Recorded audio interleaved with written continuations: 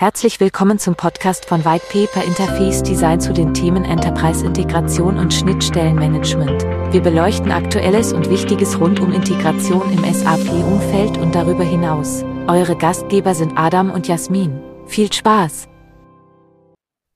Hallo und willkommen zu unserem Integration ABC, hier natürlich mit Adam Kivon und mit mir Jasmin Bohm. Und heute sind wir beim Buchstaben X angekommen. Das X, ja, da gibt's natürlich nicht wirklich was wir da gefunden haben, aber eine wichtige Sache tatsächlich dann doch, auch wenn es nicht mit X anfängt, aber es enthält nämlich die Exzellenz. Und ja, dazu habe ich gerade schon zu dir gesagt, Adam, brauchen wir gar keine große Vorbesprechung machen. Da kann man eigentlich direkt auf Record klicken, denn das Thema Exzellenz, ob ich danach strebe, egal in welchem Lebensbereich, kann ich tatsächlich ja auf alles beziehen. Zum Beispiel auch auf das Thema Gesundheit.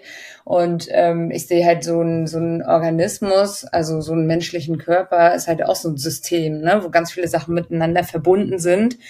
Und ich bin ja auch für die Gesundheit und das Wellbeing bei uns verantwortlich seit nicht allzu langer Zeit und habe mich auch viel mit dem Thema auseinandergesetzt und da Weiterbildung gemacht und was nicht alles. Und da ist es natürlich auch wichtig, immer nach Exzellenz zu streben, zumindest für mich persönlich. Das geht nicht jedem so, aber damit alles vernünftig funktioniert und zum Beispiel Weiterleitung, was Nervenbahnen angeht und so weiter, vernünftig funktioniert, muss ich mich auch mit den Themen außenrum auseinandersetzen und kann nicht davon ausgehen, dass mein System für immer so läuft. Ne? Das ist zum Beispiel eine Sache, wo ich immer dran denken muss, was man auch auf Software beziehen kann.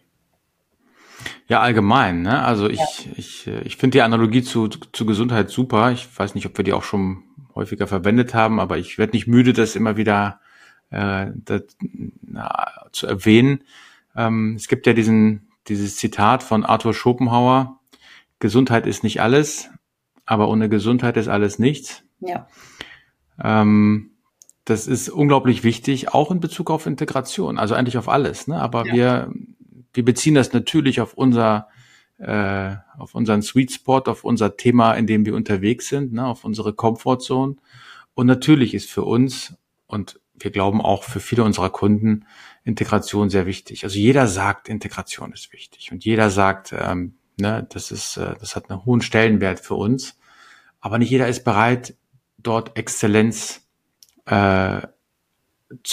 einziehen zu lassen. Ne? Also jeder sagt, ja, Gesundheit ist wichtig, aber ich bin nicht bereit, auf meine Tüte Chips abends vorm Fernseher zu verzichten. Ne? Und Exzellenz bedeutet nicht unbedingt verzichten, aber ein Bewusstsein zu haben und überhaupt dieses Streben auch umsetzen zu wollen. Ne? Also weiß Gott nicht im Sinne von Perfektion, ich möchte perfekt sein, sondern im Sinne von dem Anspruch und dem Streben nach besserer Integration in dem Fall. Und dazu gehört auch Disziplin. Ja? Und Disziplin nicht unbedingt in Kombination mit Bürokratie, das ist immer so ein bisschen negativ behaftet, finde ich zumindest, sondern Disziplin, indem man smarte Workflows etabliert und auch das Thema entsprechend einfach realisiert. Ne? Das kann man auch mit Gesundheit smart machen. Ne?